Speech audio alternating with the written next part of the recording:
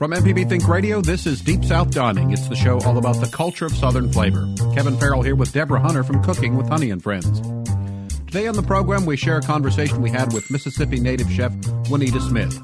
Now based in Texas, this friend of the program shares her experiences on food competition shows, how she found her passion for cooking, and how she makes it look so easy balancing being a mom and a celebrity chef. As always, Deborah has brought something good from her kitchen to discuss. This is Deep South Dining on MPB Think Radio.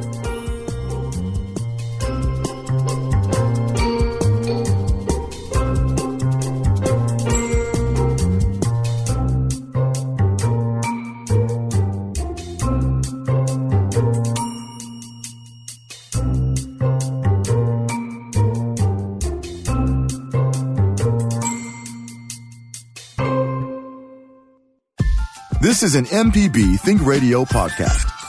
To hear previous shows, visit mpbonline.org or download the MPB Public Radio app to listen on your iPhone or Android phone on demand. Welcome back. This is Deep South Dining on MPB Think Radio. Kevin Farrell here with Deborah Hunter from Cooking with Honey and Friends. Today on the program, we'll share a conversation that we had recently with Mississippi native chef Juanita Smith.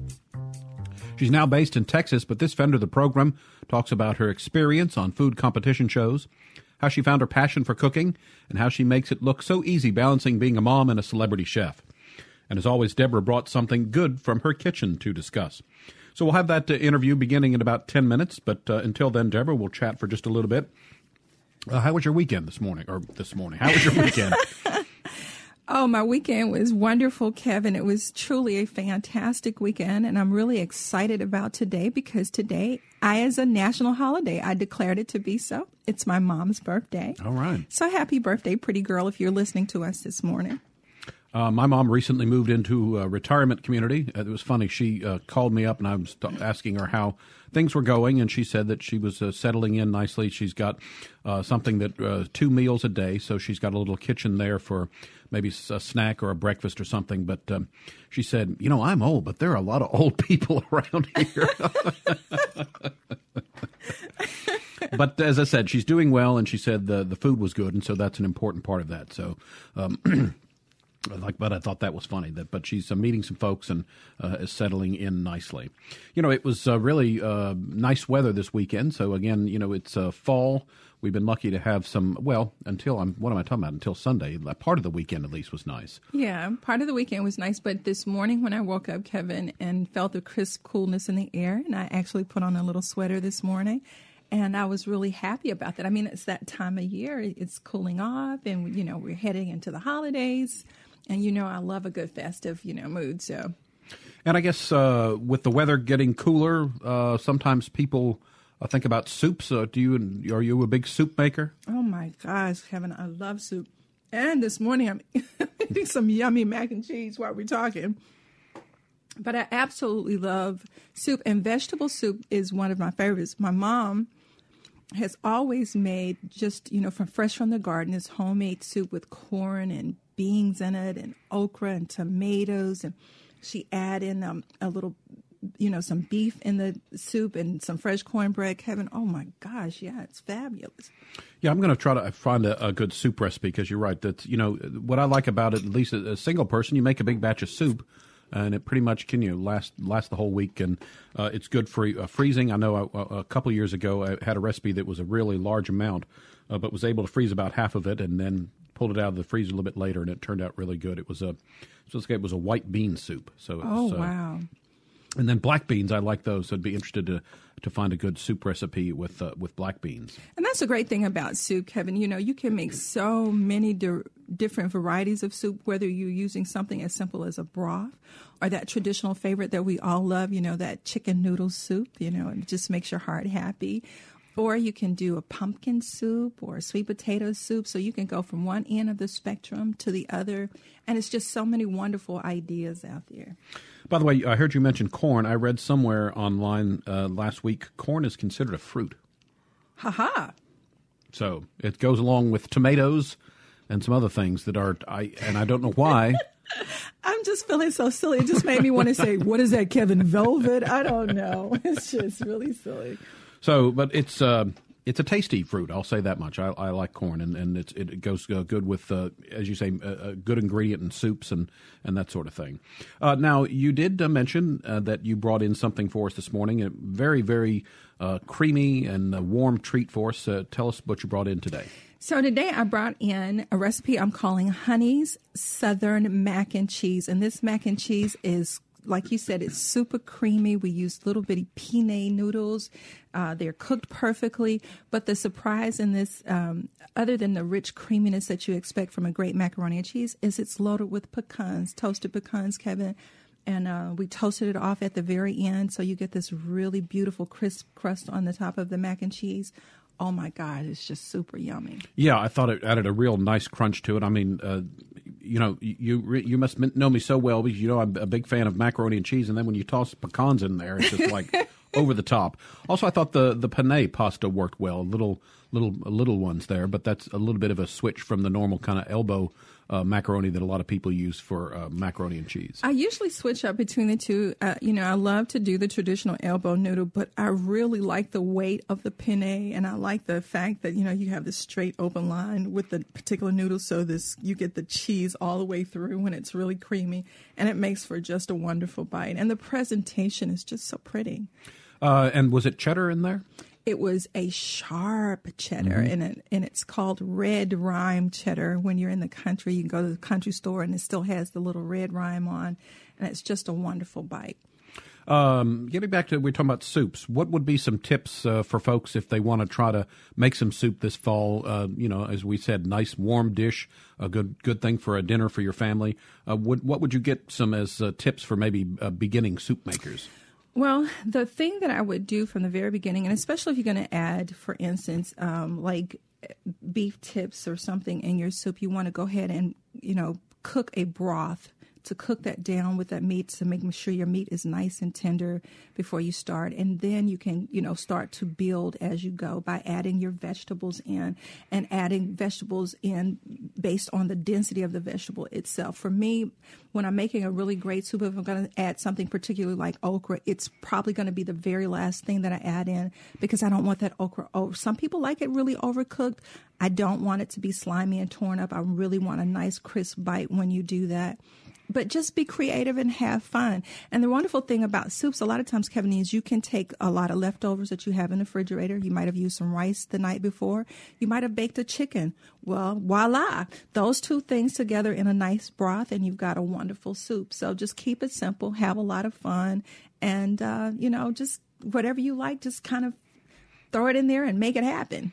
And I guess the crock pot was always good for a soup. Give it that low chance to simmer and really let the flavors blend together. I think every house should have a crock pot, Kevin. I mean, it's just really wonderful to have. And like you said, you can do it low and slow, put all your ingredients in. You don't have to worry about using a whole bunch of energy that day. And then you can go on and do some other things around the house and enjoy your day while your soup is cooking. And then by the time the kids and your husband gets home, if you're lucky enough to have that, and throw in some cornbread, and it's nothing else that you could do except enjoy that. So, as I mentioned, we spoke recently with Chef Juanita Smith. It was last Friday. We're going to go to that interview in just a minute here. But tell us, how did you meet Chef Juanita? I actually met her probably about 3 years ago. We were at a party. She was actually the chef for the party. One of our dear friends, Valerie, had invited us out, and she was catering the gig, and the food presentation was so wonderful, and she was very inviting and very friendly, and so we've kind of been stuck together ever since. All right. So we are going to, when we get back, talk with Chef Juanita Smith, a celebrity chef who now lives in Texas, but she has some Mississippi roots. She'll talk about that, how she inspires her cooking, and her passion for making a difference through food. So stay tuned. You're listening to Deep South Dining on MPB Think Radio.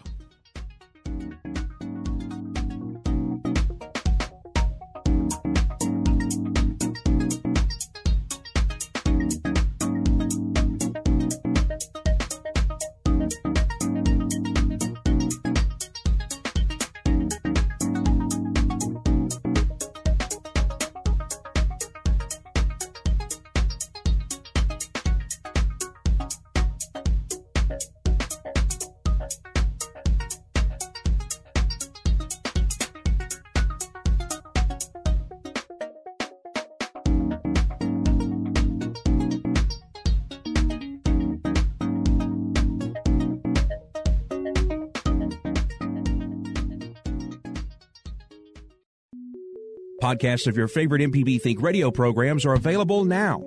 With any podcast app, you can search, subscribe, and never miss a second of MPB Think Radio.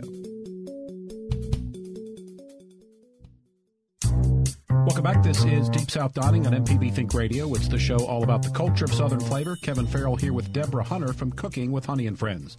Today we're going to welcome our guest who hasn't been on the show in a while. We'll talk with Chef Juanita Smith, who's going to fill us in on what she's been up to lately.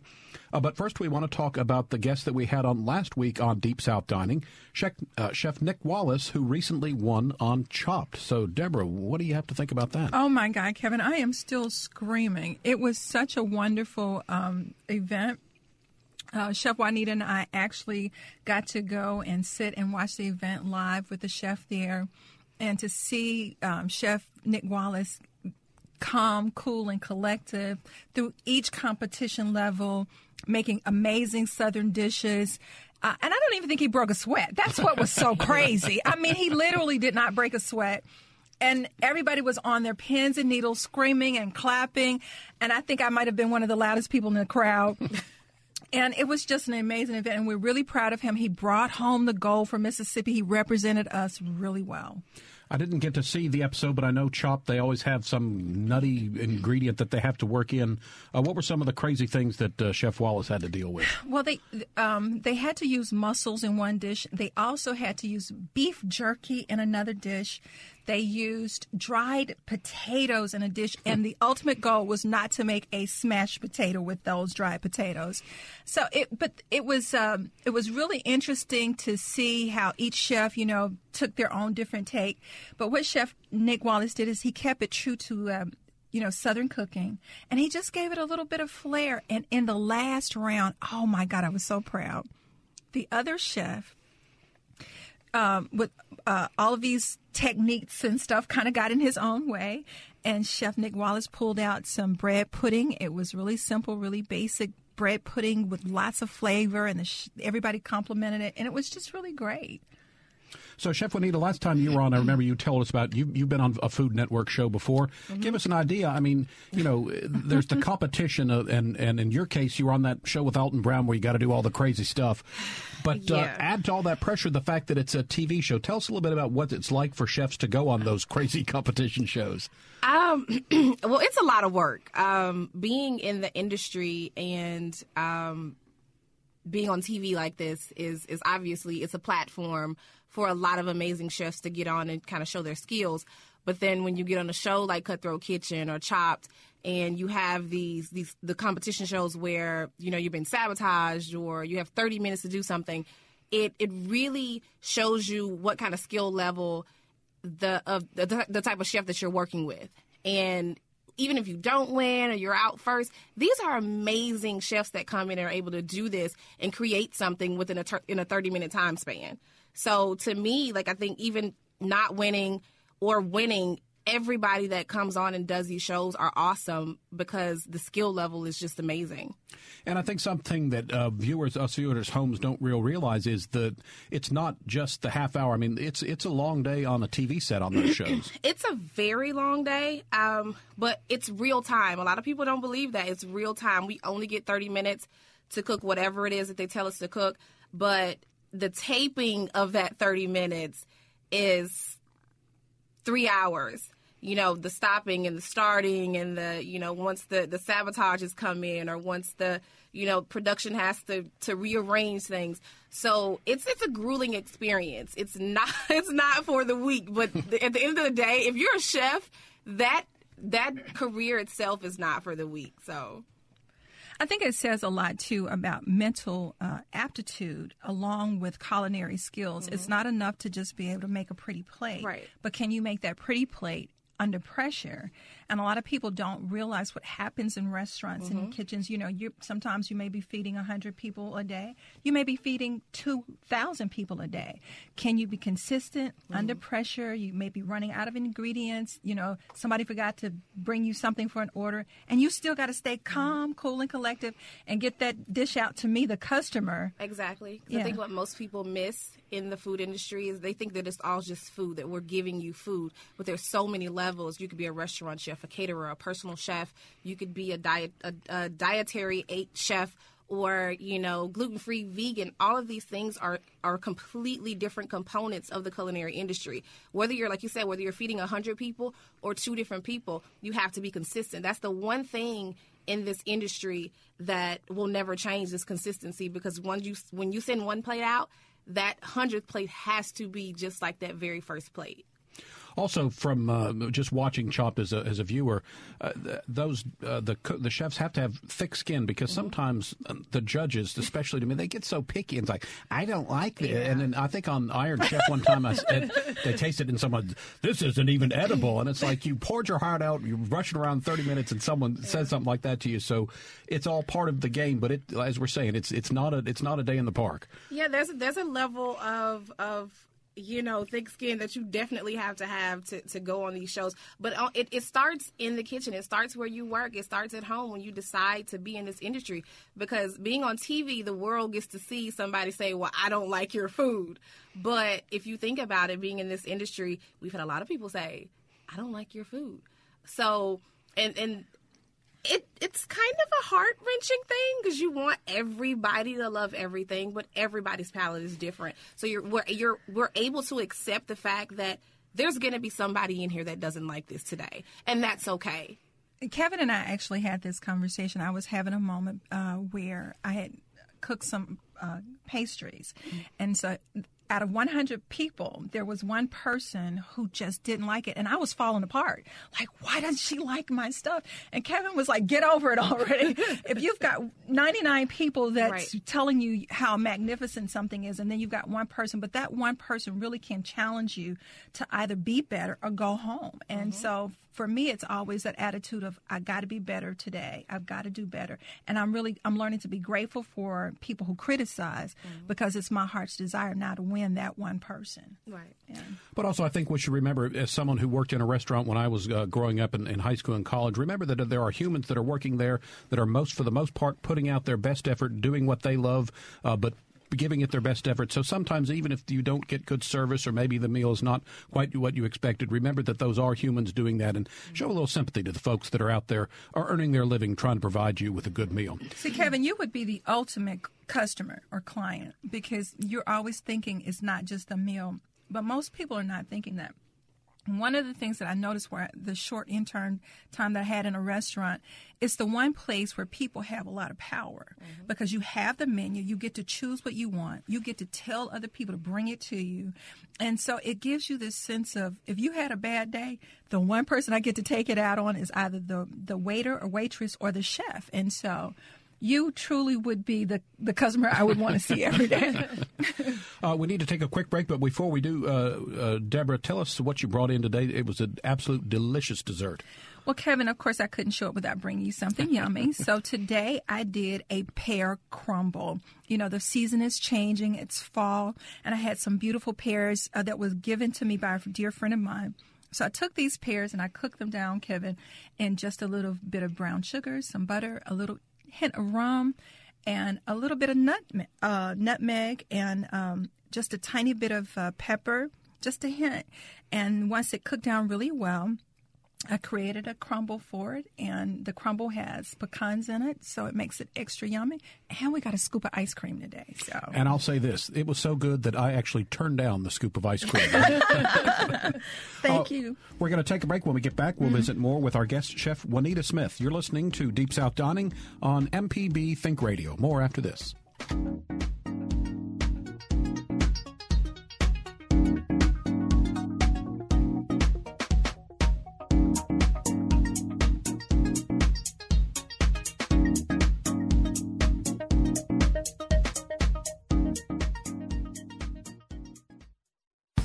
If you're a sustaining member of MPB Think Radio, we appreciate your support of our programs. To become a sustainer, go to mpbonline.org. This is an MPB Think Radio podcast. To hear previous shows, visit mpbonline.org or download the MPB Public Radio app to listen on your iPhone or Android phone on demand. And welcome back. This is Deep South Dining on MPB Think Radio. Kevin Farrell here with Deborah Hunter from Cooking with Honey and Friends. Today we're visiting with Chef Juanita Smith. But before we went on break, we were talking about Chef Nick Wallace, who was on the program last week.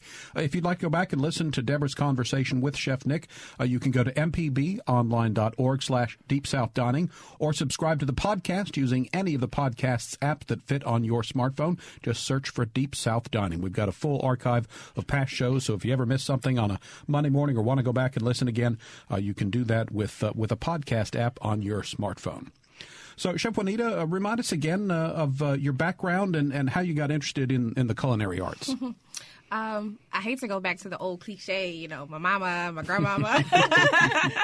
But to be honest, it's the God's honest truth. My grandmother, growing up and smelling these wonderful Southern dishes, and then my mother, who cooked just like I do almost every day. And then she got to a point where she was like, you know what, on Fridays, we're just going to fry some catfish and fry some chicken. But the love of food, honestly, was always in me. But I hid it for so long because I was like, okay, I want to go to school. I want to be a journalist. And then I was like, stop lying to yourself. So eventually, once I realized I needed to live in my truth and figure out what it was that I really wanted to be, the chef world was just calling me because I was always mixing and matching and trying different flavors, and some were hits and misses. But, for the most part, everything always turned out to be this magical pot of something. And my brother calls me the pancake queen because when we were kids, I was always the one that had to make the pancakes. And just being in the kitchen, being able to do that as a kid kind of sparked my interest, and it flew from there. So earlier, you and I were talking about this dessert, and we were talking about allergies. Mm-hmm. Talk to me about how your food journey has changed based on you being a mom. Well, having children allowed me to, one, have a sense of patience that you don't always get in the restaurant industry. You don't always get that in this world. But then I started having children, and one day I said, you know what? I don't want to feed my children over the counter, and I don't want to bring in these different things to them that I know aren't great for their body. So I started making baby food for my son. It began with him, and later on, I had a daughter, and I did the same thing for her. Well, in the process of that, we found out that my oldest has autism. He has high functioning autism. But I just started reading and researching and really understanding what autism is, the truth about autism, and not just what everybody was telling us what autism was. And in that, I realized that a lot of things that we are putting in our body, a lot of things that we are allowing our past to tell us about what we should eat was wrong. So I started him on a gluten-free, soy-free, dairy-free, casein-free, red dye-free diet. All vitamins, B12s and magnesium, B6, things that I knew that were clouding his brain, I took away from him. All dairy, no cheese, no milk, no anything. So now when he asks for cereal, he's like, can I have almond milk? And I'm like, that's all we have. But and I get this question all the time. Do you see a difference? And seeing my son at 4 and seeing him at 6, I see a huge difference. And it's a struggle because, grandparents are like, oh, I got the candy and the snacks, even though I pack all the good stuff. But, for the most part, I think that giving my children, and not just my children, that's something that I want to do for all children, giving them something for their body that is going to make them greater is really near and dear to me. Because not only do I want to make Ava and RJ greater, I want to make other children greater, because what they're putting in their bodies right now, what we're putting in our bodies right now, is not helping us thrive. So. I think it's important. I think that what you mentioned was a good thing, because I think probably in my case and a lot of people, if you don't just kind of get good eating habits established early on, those are the way that you can sometimes make lifelong patterns of eating not in healthy ways. And so, especially with kids being such picky eaters, I think it was important, and I applaud you for kind of getting him started on the right road to where, as you mentioned, almond milk is just kind of second nature to him now. And so he can appreciate those healthier foods. It appeals to his palate, and it's good for him. Yeah. I think, too, Kevin, with what you were saying, Chef Juanita and I had a very passionate conversation, so much so that I think you're going to even write a cookbook concerning these dietary changes, and especially for children, which I think is fantastic. But in the course of us living our lives, you know, it really is, like Kevin was saying, it's important to make choices that are specific for your lifestyle. With me being a true Southern cook, one of the things that I say to people all the time, be true to yourself, you know, be true to your household, and to eat and live in moderation. You know, it's not, if you get a sweet potato pie, it doesn't make sense to sit down and eat the whole pie at one time. And so it's learning to live your life and exercising your right to have a delicious life, but to do it in balance. And something you just said is something that I try to live now, and not just eat and live in moderation, but to eat and live in peace. And for me, that means that I am able to eat this plate of something without feeling, and not the guilty part, because we're always going to feel guilty about overindulging on something, but to be able to eat and live in peace and know that tomorrow I'm going to wake up, my body's going to feel better, my heart is going to feel better, my cholesterol is going to be down, my blood pressure is going to be down. And I know that it's a difficult thing for people to be able to say, you know what, I'm just going to stop eating meat, or I'm going to stop eating dairy. I get that you can't do it tomorrow, but once you realize that there's a certain level of peace that you want in your own body and in your own life, there's a change that's going to automatically happen. No, I really appreciate you using that, to eat in peace, because one of the things, and we even posted about that yesterday, that I'm in a peaceful place, because it's not just enough for me when I'm talking to people about how to live your life and eat your food. Even if you've got a plate full of wonderful, green, healthy, farm-to-table things, if your mind and spirit is not at peace, your digestive system and your heart and everything is still out of rhythm, and you're still not having that wonderful process that you should. So even with just choosing right foods is not enough. You got to choose to treat your whole self well. Now, it's interesting, Deborah, that you brought up the specific example of sweet potato pie when you're talking about moderation, because I know when I get your sweet potato pie, it is very difficult to eat in moderation. You want to eat the whole thing in one sitting. Well, Kevin, I'm going to take that as a great compliment, and I hope that when we take this to market, everybody else is going to feel the same way, too. We're visiting on Deep South Dining with Chef Juanita Smith. Chef Juanita, we talked kind of about your growing up and realizing that kind of, you know, you were being drawn toward food, the culinary arts. I think Oprah describes it as an aha moment. Did you have one of those where you realized that, hey, this is the way I need to go? I did, but I didn't realize it at the time. I started out very green. You know, I went to culinary school in Atlanta, and I got a really great job offer, so I left culinary school, took this job offer, and I'm making little to no money because I'm not charging anything. I got my first NFL client, who was Jason Allen at the time. I think he played for the Dolphins then, and I'm charging him like $400 a week. And I'm making no money. Parents still paying my rent. So, and then I find out about this girl. She's in New York. She's charging $5,000 a week. And I was like, I could be doing that. Well, it was at that moment, I don't know if it was an aha moment, but it was at that moment that I decided that I wasn't going to underbid myself, that I was worthy of more than what I was getting, because I'm pouring all of my energy, all of my time into what at that time was only one client, and I'm pouring everything into that, and I'm getting nothing for it. And it wasn't his fault. It was because I was so green in the beginning and I didn't really know the industry. I knew that I didn't want to work for a personal chef company because they were going to take half my money, but it was at that moment that I decided that I was going to get what I was worth. So in the financial aspect of it, I decided then that I was going to take what I needed to make and build from that. And in that building, I also decided that I was never going to let the money decide how great I was.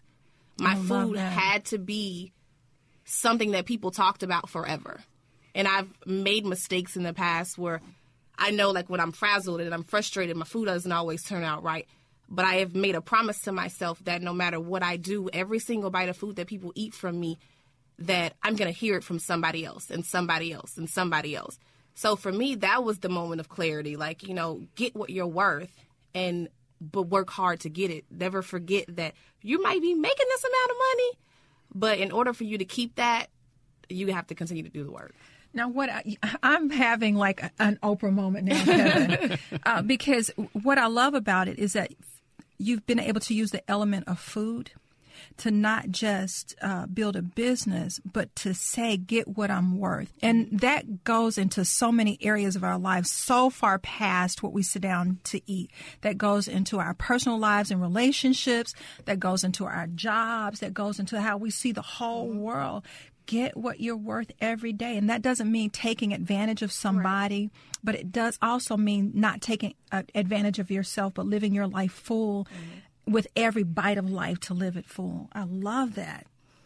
Oprah, if you're listening, we love that. And we love you.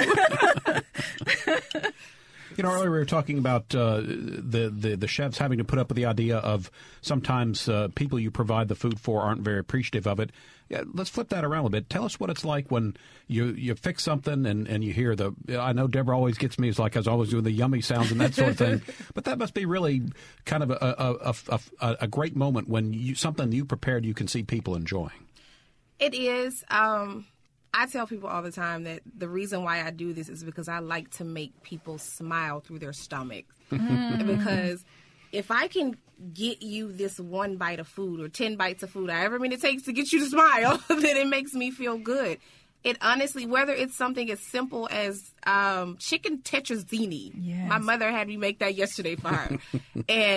But just even something that simple, if it's whether it's lamb chops or anything, seeing somebody enjoy your food, it's kind of like this euphoria moment. It's this aura that comes around you. And it's not a cocky, it's not a overconfident. It's just a moment of, I feel great to be able to give you this and you love it because Absolutely. This is my job. So do you have those moments like I do? You know, my name is Deborah, but when it's really good and I see Kevin make those faces, in my brain I'm going, I'm Deborah.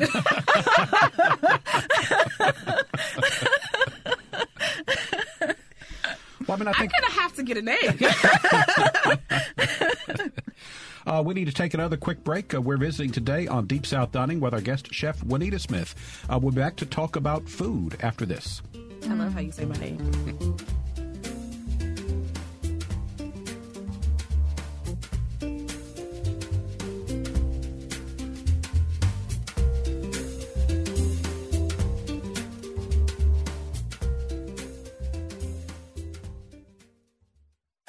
This is an MPB Think Radio podcast. To hear previous shows, visit mpbonline.org or download the MPB Public Radio app to listen on your iPhone or Android phone on demand.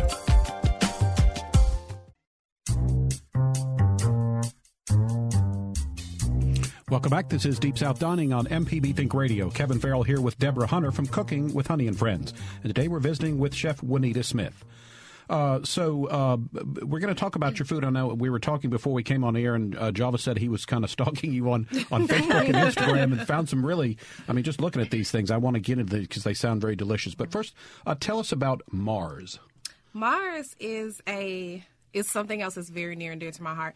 Mars actually means Mackenzie, Ava, or Reginald, and Smith, our last name, which is my children. And my son said something to me one day. He's like, Mom, that's out of this world. So I kind of took it as a just one of those moments where I was like, you know what, I'm going to use that.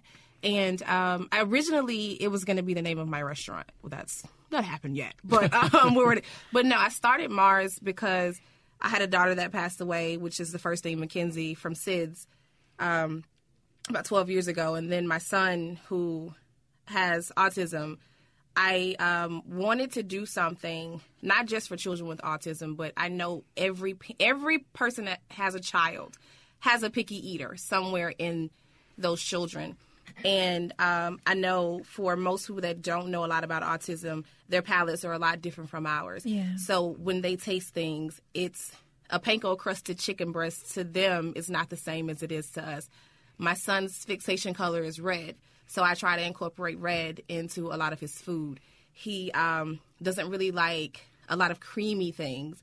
So I try to incorporate other options for him. And so Mars started with me wanting to really bring local, organic, non-GMO, gluten-free, dairy-free products into the grocery stores, online for the picky eaters, because I know from experience, having to sit at the table for 30 minutes and get your child to eat something is a very difficult thing. But bringing something to them that they can enjoy and do themselves. And that's another part of it too, them actually being able to make the food themselves. My son loves making eggs. He loves making brownies. He doesn't know that there's flaxseed and avocados and all this other stuff in it. But he loves being in the kitchen, and it's an opportunity for your kids to actually get their hands dirty and be in the kitchen and help you make these foods. And I want to make it, to where it's not too expensive, because you go to the stores now, you get all the organic stuff, and you got to pay. You come out $50, and you got 3 things in your basket. You mean you get 3? I thought it was just like 2.5. Right. No. So I want it to be something that the single mom or the couple with 2 kids or the family of 5, that everybody can buy, that everybody can actually benefit from.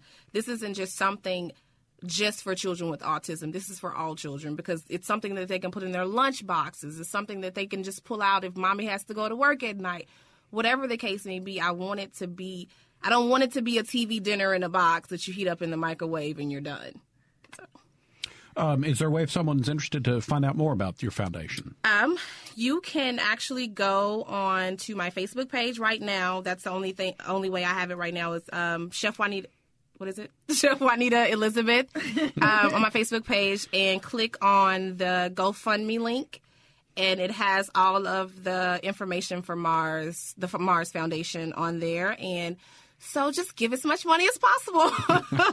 I mean, what an absolutely, brilliant idea, because we do live in a time now where the food sources have changed so much. We were talking about that, I believe it was last week, where just in the last few years here in the United States alone, 86 of our apples that were original apples have completely disappeared.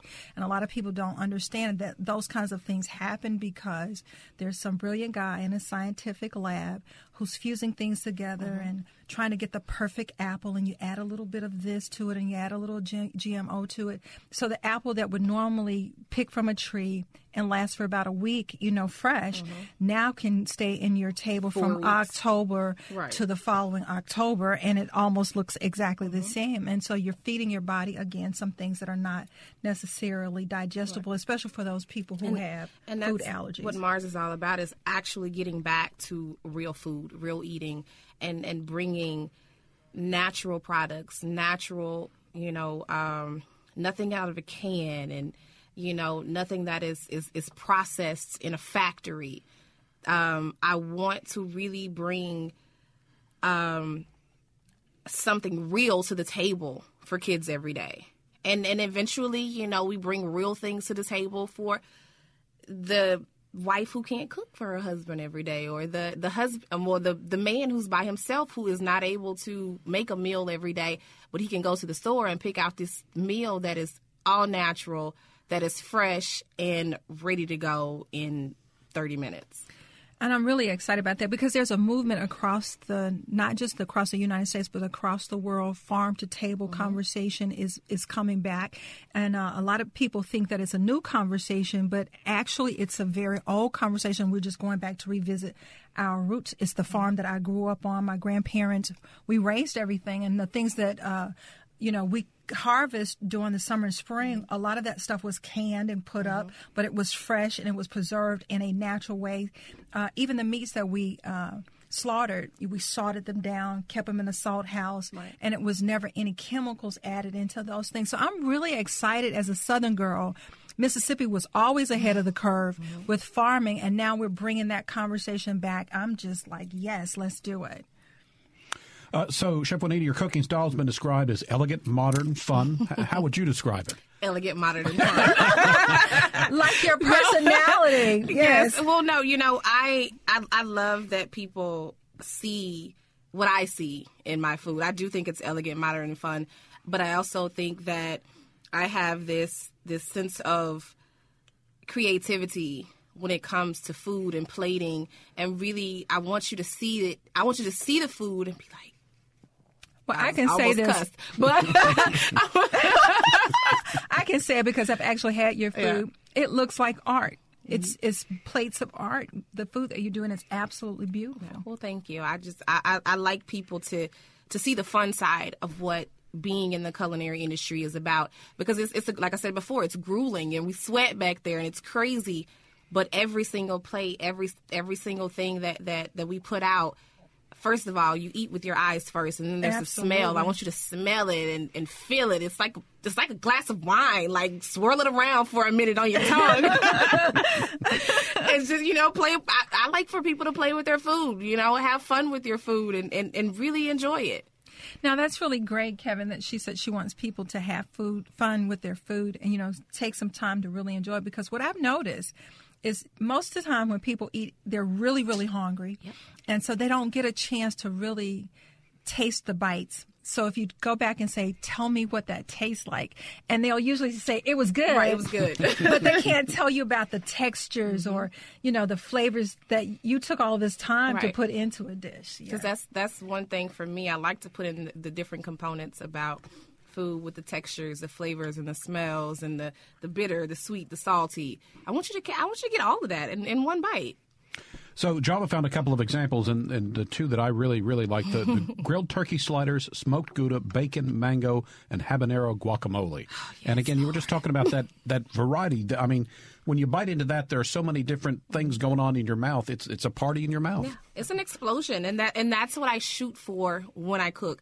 I don't want it to just be a mundane kind of thing. When I made those grilled turkey sliders, I actually just made that at home.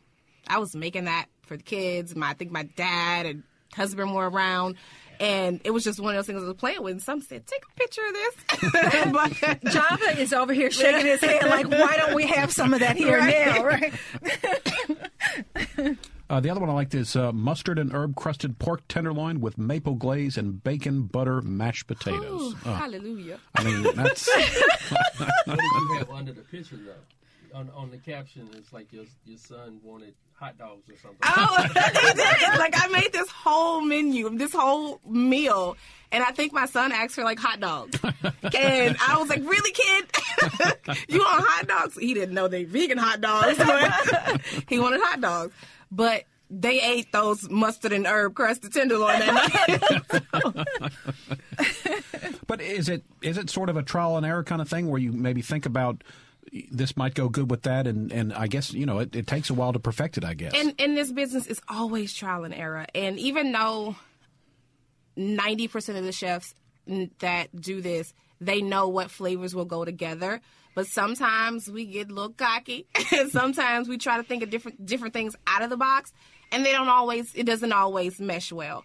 But a lot of the times, it's really understanding what flavors you're dealing with. I like to play with a lot of Asian flavors and a lot of Spanish flavors and Indian and Moroccan flavors. So I know that I can use cinnamon in an Indian-style fried rice and also use it in my sweet potato pie.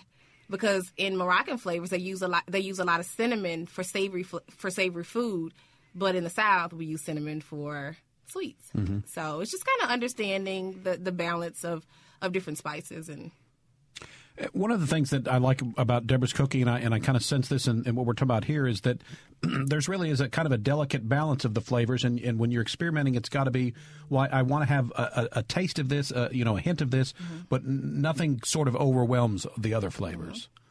I think it's like, for me as a woman, it's like getting dressed. It's like you can either be really elegantly dressed mm-hmm. or you could just be super gaudy, but it still needs to be put together really well. Okay. And so for me with when I'm cooking, Kevin, it's always tasting something. I may taste the seasons mm-hmm. before I use them, or I'm going to taste, what vegetables, just to see what it tastes like. And, and then my brain is turned on going, okay, this mm-hmm. works well with this.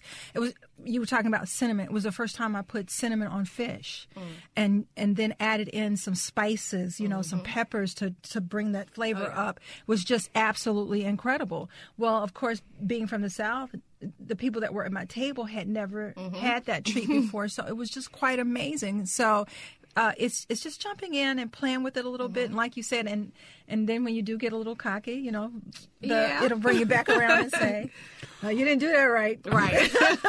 All right, so using your same analogy there, when I usually just pull on a T-shirt and a pair of shorts, I guess I'm hot dogs and beans while you're, you know, you've got the elegant stuff there where you're putting it together. But you know what, Kevin, hot dogs and beans and sass go together well. So just put on some heels with it. Right. Well, in your case, you know, put on a nice blazer. I don't think I can handle heels. I don't know how y'all do that. I definitely don't want Kevin in heels. I'm sorry. That's just not going to work for me. I'll wear the heels. You wear the T-shirt and jeans. How about that? That is going to wrap us up for today. Thanks so much to our guest chef, Juanita Smith, for joining us this morning. So very welcome. I had so much fun with you guys. The hour's over with already. No, is it an hour? This is Deep South Dining on MPB Think Radio. Thanks to our producer, Java Chapman. We'll be back next Monday with another Deep South Dining, heard only on MPB Think Radio. Oh, that was awesome. Wow. And actually, not quite over. Have a couple of minutes here at the end of the show. Again, call this bonus time. There we go. Deborah's gone, so it's me and Java taking you up to the top of the hour. Again, that was our interview with Chef Juanita Smith from last Friday. A reminder that you can always go back and listen to any of the interesting and fun interviews that we do on the show. You can go to our webpage, mpbonline.org, find the Deep South Dining page. You'll find past episodes there. Also, any kind of podcast program that you have for your smartphone, you can subscribe to Deep South Dining and any of the other local MPB programs, and you can find an archive of the shows there as well. And even though I was just producing, sitting in the back with the headphones on, that was almost like one of my favorite interviews. Chef Juanita Smith, she's so personable, and, you know, just having that conversation about food and how she's doing things with her family. We have kind of a similar situation with our kids, so it was interesting to me about the things that she was doing. So that was like easily one of my top interviews up here with Deep South Dining. And I remember the first time she was with us, she used to be a celebrity chef to some famous athletes. So I thought that was interesting too, is the whole concept of providing food for someone like that, and you're having to make sure you know what they like to eat, but also make sure that they're getting the proper nutrition, especially a professional athlete. You know, as grueling as their schedules are, you got to give them what's the proper thing to eat so they can stay strong and do the job that they're paid to do. Yeah, I think we're going to actually reach out to some dietitians and have them on the program, because that's one thing, too, with people trying to eat healthy and, you know, be savory and good at the same time. That's a hard balance. Yeah, I've always heard that diets and things like that really you need to find something that you enjoy eating and that is healthy, because if you're on a very restrictive diet or something, or don't ever treat yourself every once in a while, it's easy to get off track. But if you can find something that you enjoy eating but is also healthy for you, that's really the secret, and that's what will help you in weight loss and staying healthy. And also, you know, they say that the idea of a diet is something that you think you do and then you're over with, when in fact, if you don't eat well and you want to change those eating habits, it is something of a lifestyle change and something that you need to continue to do, not something you can do for a couple of months and then revert back to your old way of eating. Or you can just get up like you do and walk every morning at 5 o'clock. That does help. You know, I went a favorite site of mine is called Foodimentary. It always has a whatever day today. And so, interestingly enough, today is Boston Cream Pie Day, which is one of my favorite desserts. It's a cake that's filled with a custard or cream filling and frosted with chocolate. And although it's called Boston Cream Pie, it is in fact a cake. It was created in 1856 by an Armenian French chef at Boston's Parker House Hotel. And it's the official dessert of Massachusetts, declared so in 1996. And also, a Boston cream donut is named for a Berliner. A Berliner is a German donut that's filled with custard, and so they made the Boston cream pie donut the Berliner. I thought it was funny when I was in middle school.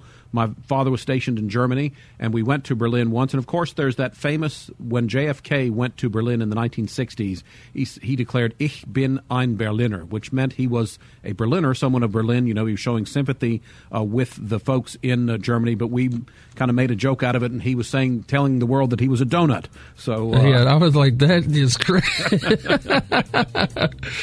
when you think you're smart. There we go. All right, so just a little bonus coverage there. Thanks, Java, for helping me fill in there. Deep South Dining, heard every Monday at 9 on MPB Think Radio. We'll be back next Monday with another program.